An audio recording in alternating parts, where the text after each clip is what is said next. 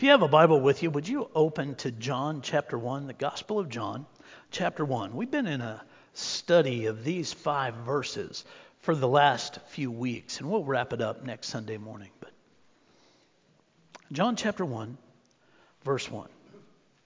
I'm also going to have Terry put this up on the screen for you, so if you don't have a Bible, everyone will be able to see it for yourself.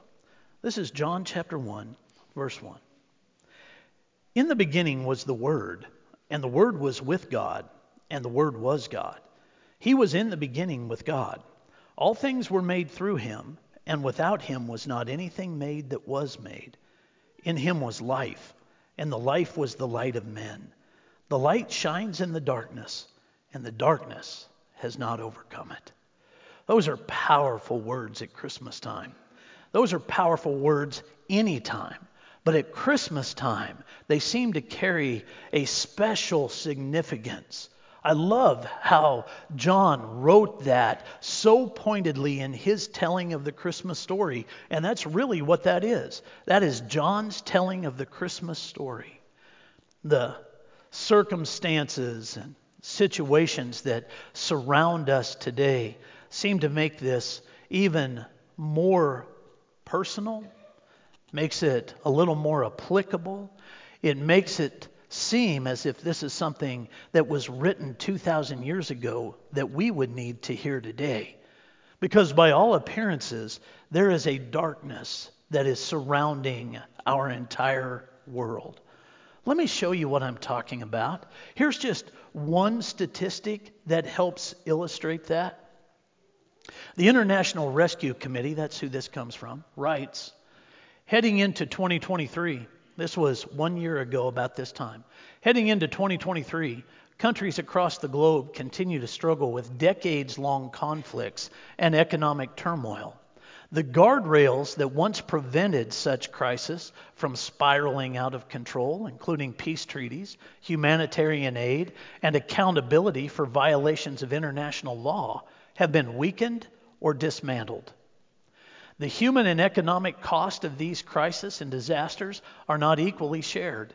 The countries on the 2023 watch list are home to just 13% of the global population, yet they account for 90% of people in humanitarian need and 81% of the people who have been forcibly displaced. Now, a lot of times, because we live in the United States of America, we hear something like that and we think that's happening in far off, distant lands.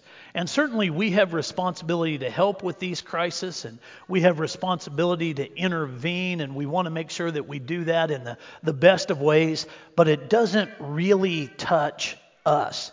These types of crises that are being talked about by the International Rescue Committee really are not applicable to us.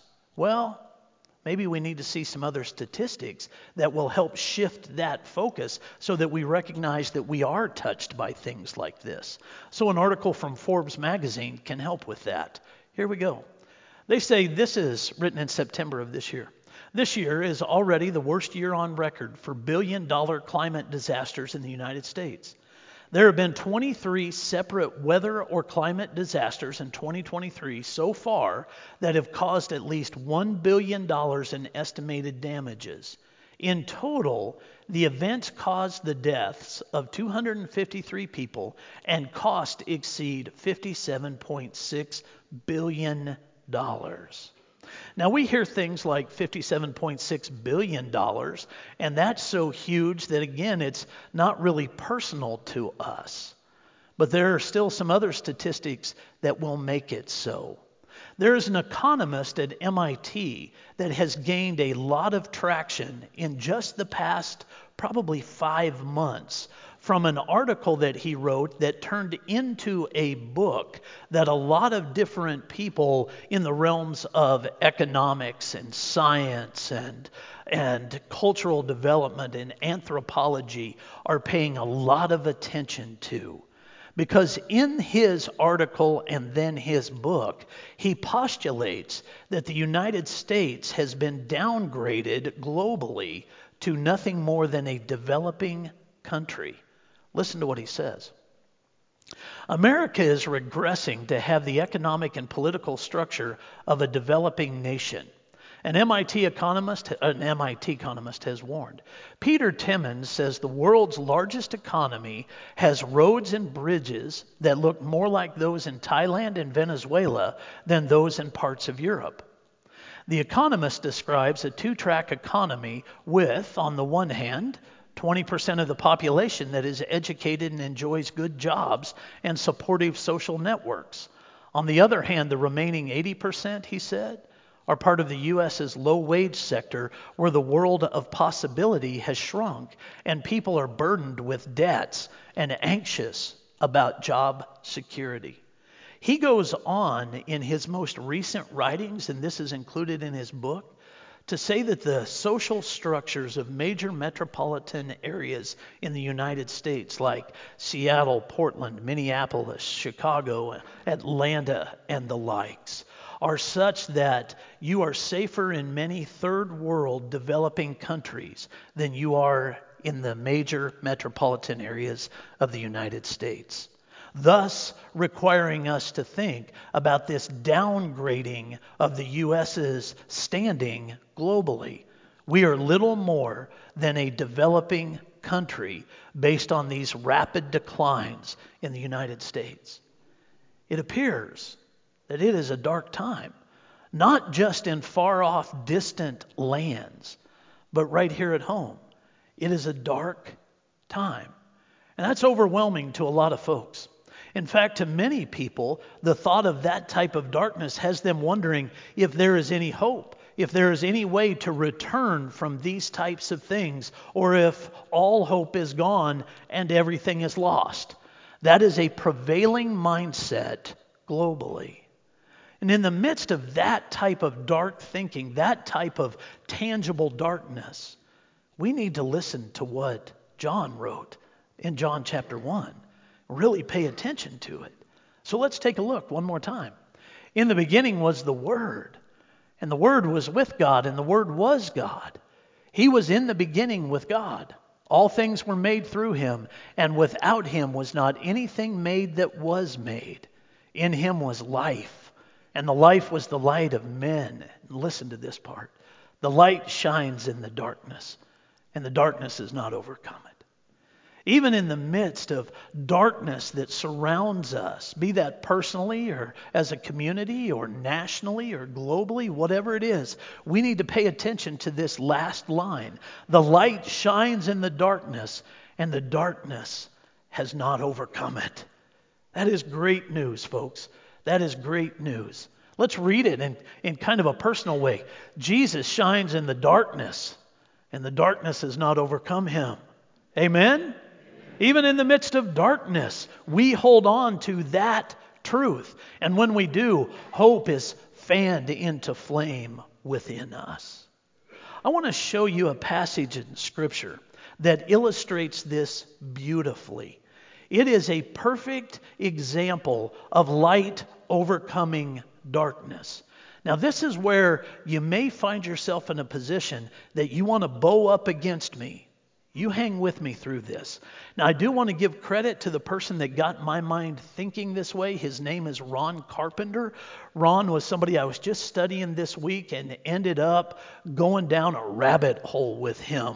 And then I had to climb my way back out, and then I went back down again. And I took some other folks with me and said, hey, I want you to spend some time down here with me as I am working my way through this. And at the end of it, I found myself saying, I really like what he has to say. So, with that said, really dial in with me and push back any distractions that might be coming to rest on you, because I want you to listen close. So you hopefully have your Bible open to John chapter 1, verses 1 through 5. Keep it there. But then let's go to Matthew 14. Matthew chapter 14. If you don't have a Bible, there are some in the chair racks in front of you, maybe beside you or behind you. Really encourage you to get a Bible in your hands so that you can see this. If you're using electronic Bibles, that's fine as well. These two passages go hand in hand very well. This is Matthew 14, verse 22. Immediately he made the disciples get into the boat and go before him to the other side, while he dismissed the crowds. After he had dismissed the crowds, he went up on the mountain by himself to pray. When evening came, he was there alone. But the boat by this time was a long way from the land, beaten by the waves, for the wind was against them. And in the fourth watch of the night he came to them walking on the sea. But when the disciples saw him walking on the sea, they were terrified and said, "It is a ghost." They cried out in fear. But immediately Jesus spoke to them, saying, "Take heart, it is I. Do not be afraid." And Peter answered him, "Lord, if it is you, command me to come to you on the water." He said, "Come." So Peter got out of the boat and walked on the water and came to Jesus. But when he saw the wind, he was afraid. And beginning to sink, he cried out, "Lord, save me." Jesus immediately reached out his hand and took hold of him, saying to him, "O you of little faith, why did you doubt?"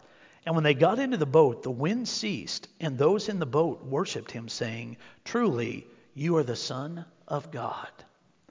Now, Ron Carpenter would teach that this passage illustrates exactly what John was trying to get across in John chapter 1. But first, you have to understand a little bit of context and a little bit of background so that you really get this soaking in. And then you can bring out what you need to bring out from the entire passage. So here's the context. Herod the Tetrarch had just ordered the execution of John the Baptist. John the Baptist was Jesus' cousin. He was the one who would announce the coming Messiah. They were relatively close because of blood. They were family. John was the one who would lead the way for the coming Messiah. And he just lost his head under this vicious ruler. Word had come to Jesus that had happened.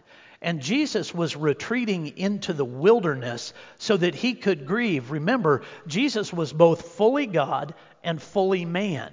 So all of the emotions that we experience, Jesus experienced. John had just died a heinous death. So Jesus was retreating into the wilderness to be alone and grieve the loss of his family member.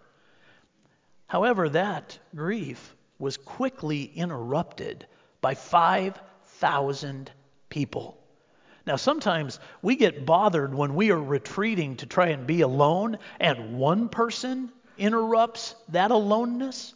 5,000 people interrupted Jesus' grief. Now, Jesus, because he was both fully man and fully God, set aside his grief and took care of their needs. I'm sure you remember the story. He fed them. He taught them, and then he fed them. Fish sandwiches for everybody. And there were a lot of leftovers. He took care of every need for them, both spiritual and physical. At the end of a really long day, the grief was still there. And so Jesus needed to be alone. That was his original purpose. So now he had dismissed the crowds. The 5,000 people plus were gone. But he still had 12 with him. So to those 12, he said, "I need a minute. Why don't you guys get in a boat and head across the sea? I'll catch up with you." Now, they'd spent enough time with Jesus to know that when he says, "I'll catch up with you," he would. So he put them in a boat and he sent them across the Sea of Galilee. And he retreated to be alone. And then in the fourth watch of the night, and this is incredibly important, in the fourth watch of the night, he went to him. The fourth watch of the night is between 3 a.m. and 6 a.m. It's very dark, very dark. He went and found him. That's the context for what we just read about Peter walking on the water. Now, in the midst of the context, you find some other emotions, this time from the disciples. They were terrified. Out in the middle of the Sea of Galilee, in the dark, the wind picks up and the waves pick up. They were already scared. And then they see Jesus, and they became terrified. And then everything became peaceful, especially for Peter. When he got out of the boat and he walked towards Jesus, he found some peace, as did everybody else in the boat. So now, with the context in mind, let's bring together John chapter 1 and Matthew chapter 14. And all we have to do is use one word to see it. One word. This is it. Come. Just one word. Do you remember that? You remember seeing that in the midst of this passage? Here it is again, verse 28. And Peter answered him, Lord, if it is you, command me to come to you on the water. And he said, come. So Peter got out of the boat and walked on the water and came to Jesus. One word changed everything for Peter. Now, this is the part of the message where you may very well be tempted to bow up against what I am about to say. This is the part where you may disagree with me. So I want to ask you, just be patient enough to let it soak in. Hang with me all the way through this before you say, Phil has lost his ever-loving mind. Here we go. What if I were to say to you that Peter did not walk on water? Peter did not walk on water. Now, if you have your Bible open to Matthew chapter 14, you're looking at that saying, what? Peter didn't walk on water. Matthew specifically wrote it down that he did not, or that he did walk on water. So how can you say he didn't? Well, I would offer to you this. It is physically, in the natural world, impossible for someone to walk on water. It is impossible. Unless water is frozen, it cannot be done. Prior to Jesus, no one had ever walked on water, and after Jesus, no one has ever walked on water. Unless the water is frozen, in the natural created world, it cannot be done. So I want to continue to let that soak for you for just a second. Peter didn't walk on water because it's impossible to walk on water. So just let it soak in for a second. Some of you look angry. So just hang with me. Here's what Carpenter puts forward. He didn't walk on water. He walked on a word. He walked on a word. One word. This word. Now, some of the really intriguing things in the midst of Scripture, if you pay attention to it, help you see that illustrated even more. Like, go back into your Bible and pay very close attention to how that word is written.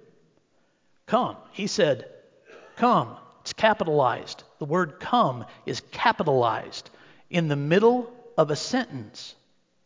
In the middle of a sentence. So certainly it is a command, no question about that. There is no question that the word come is authoritative. But here's one of the things that help us see the authority of the word. When Jesus spoke the word come, the natural world changed. He changed the physical world with one word, making it then possible for Peter to step out of the boat and walk towards him because of what he heard and where he placed his faith and his hope. It was in the Word. When Jesus said, come, all rules were gone. The physical rules, the natural rules, they were gone. And Peter could now walk out to Jesus, not on the water, but on the Word. On the Word. Now that's kind of intriguing thinking. He walked on the Word, not on the water. It required the authority of Jesus to make it possible. Now what does John say? In the beginning was the Word, and the Word was with God, and the Word was God. Jesus is the Word. He is the Word. And He has been from the very beginning. And if we stop and study Scripture and we look close enough, what we will discover is that over and over and over and over again, Jesus changes the natural world with a word. He was sleeping in the front of a boat with these same disciples when a storm was raging. And they woke him up. Once again, they were terrified by what was happening in the natural world. They woke him up, and with a word, Jesus put an end to it. He said, be still. He said, be still. You'll find example after example of that. Lazarus was dead and in the tomb when Jesus looked at the tomb and said, Lazarus, come forth. And in that moment, with a word, Jesus changed the course of natural events. He changed the physical world. With a word, Jesus does the impossible. He makes the impossible possible with a word. When he hung on the cross, the last words from Jesus' mouth were, "It is finished." And the atonement was taken care of. And with a word, he announced it. And at the end of time, as we know it, during a battle that has been titled the Battle of Armageddon, Jesus will put an end to it with a word. With a word. In the beginning was the Word, and the Word was with God, and the Word was God. And John goes on to help us understand the power of that over the natural world. Do you remember this? Listen again to what he says. All things were made through him, and without him was not anything made that was made. In him was life, and the life was the light of men. The light shines in the darkness, and the darkness has not overcome it. With a word, Jesus changes everything. He changes everything. When Peter got out of the boat, he got out trusting the Word. He got out trusting the Word. Why is it that he sank? Did you catch it in Matthew 24? Because he looked around. Because he looked around. He saw the wind and he saw the waves. Took his eyes off Jesus and he began to sink.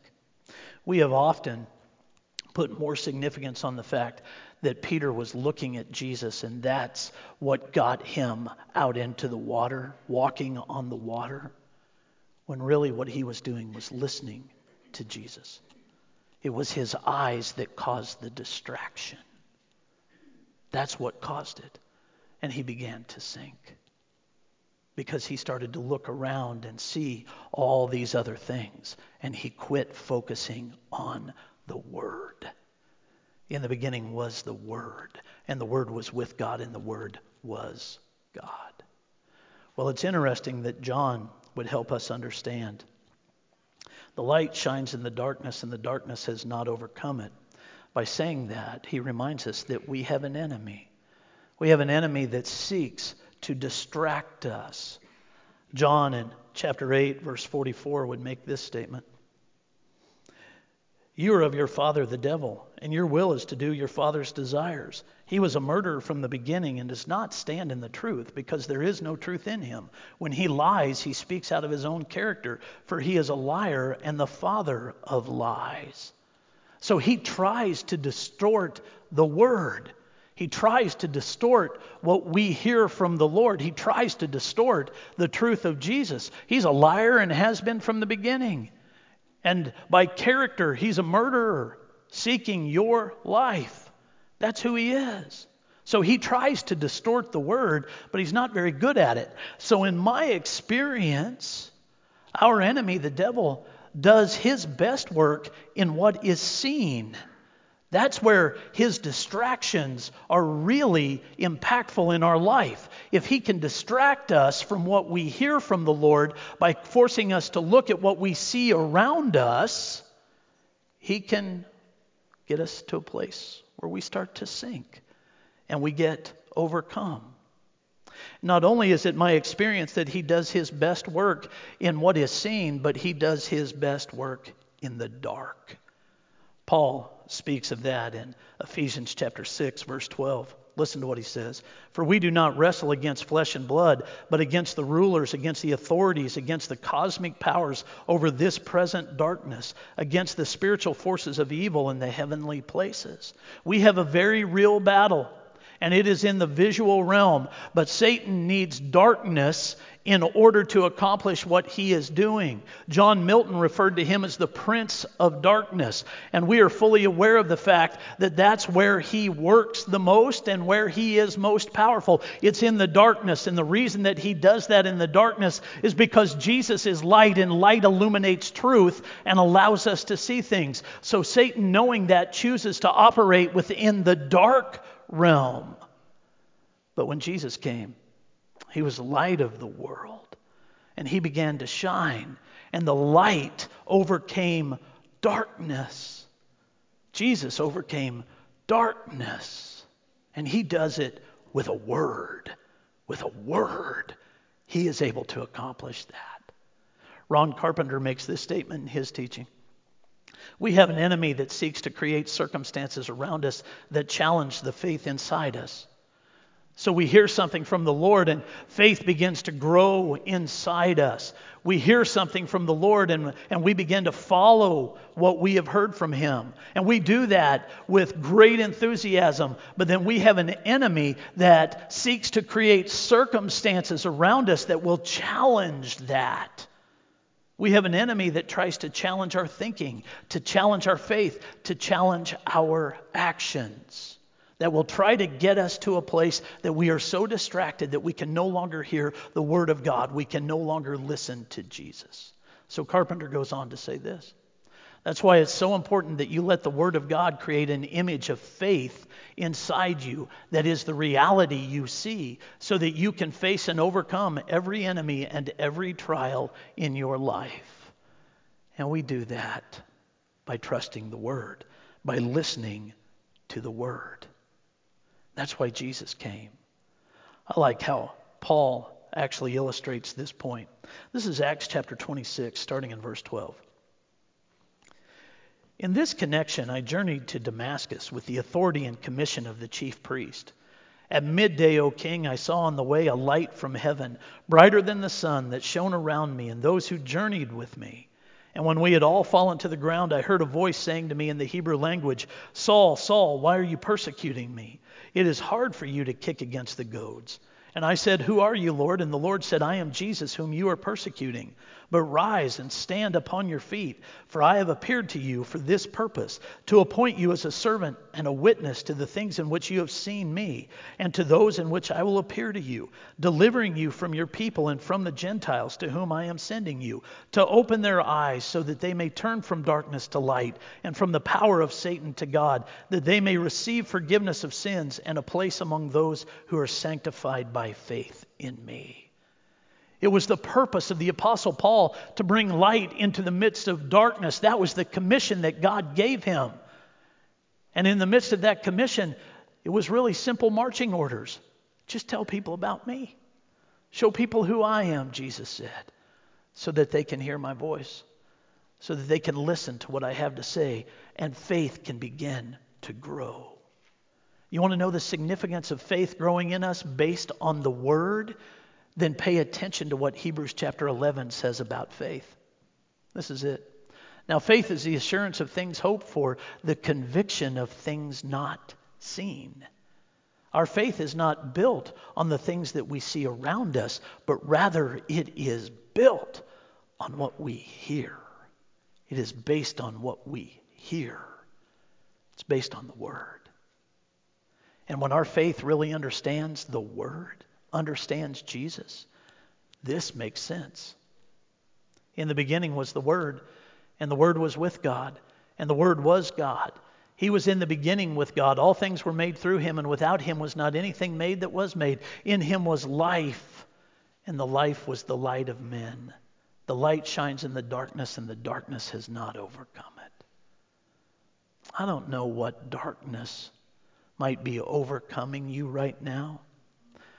Maybe that's in your marriage. Maybe it's at work. Maybe it's in finances. Maybe it's a family relationship. Maybe it's a friend relationship. Maybe it's just the daunting overwhelmingness of things happening in culture and society, both here and abroad. But if there is a darkness that is settling over you, I want to encourage you to close your eyes and listen. And develop a faith that cannot be overcome by darkness. It's a faith that trusts the Lord, and it's a faith that allows you to hear and to see light. And then when you open your eyes, what you will see is that the light shines in the darkness, and the darkness has not overcome it. You will find great news. And that's the message of Christmas. No matter how dark it is, Jesus has come. The light has come. Listen for the light. Isn't that kind of an oxymoron? Listen for the light. In the beginning was the Word. The Word was with God, and the Word was God.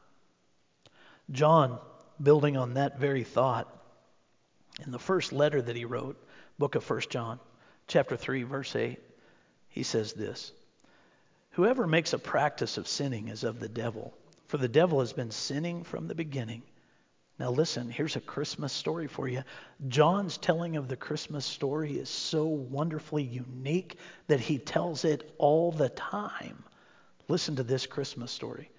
The reason the Son of God appeared was to destroy the works of the devil.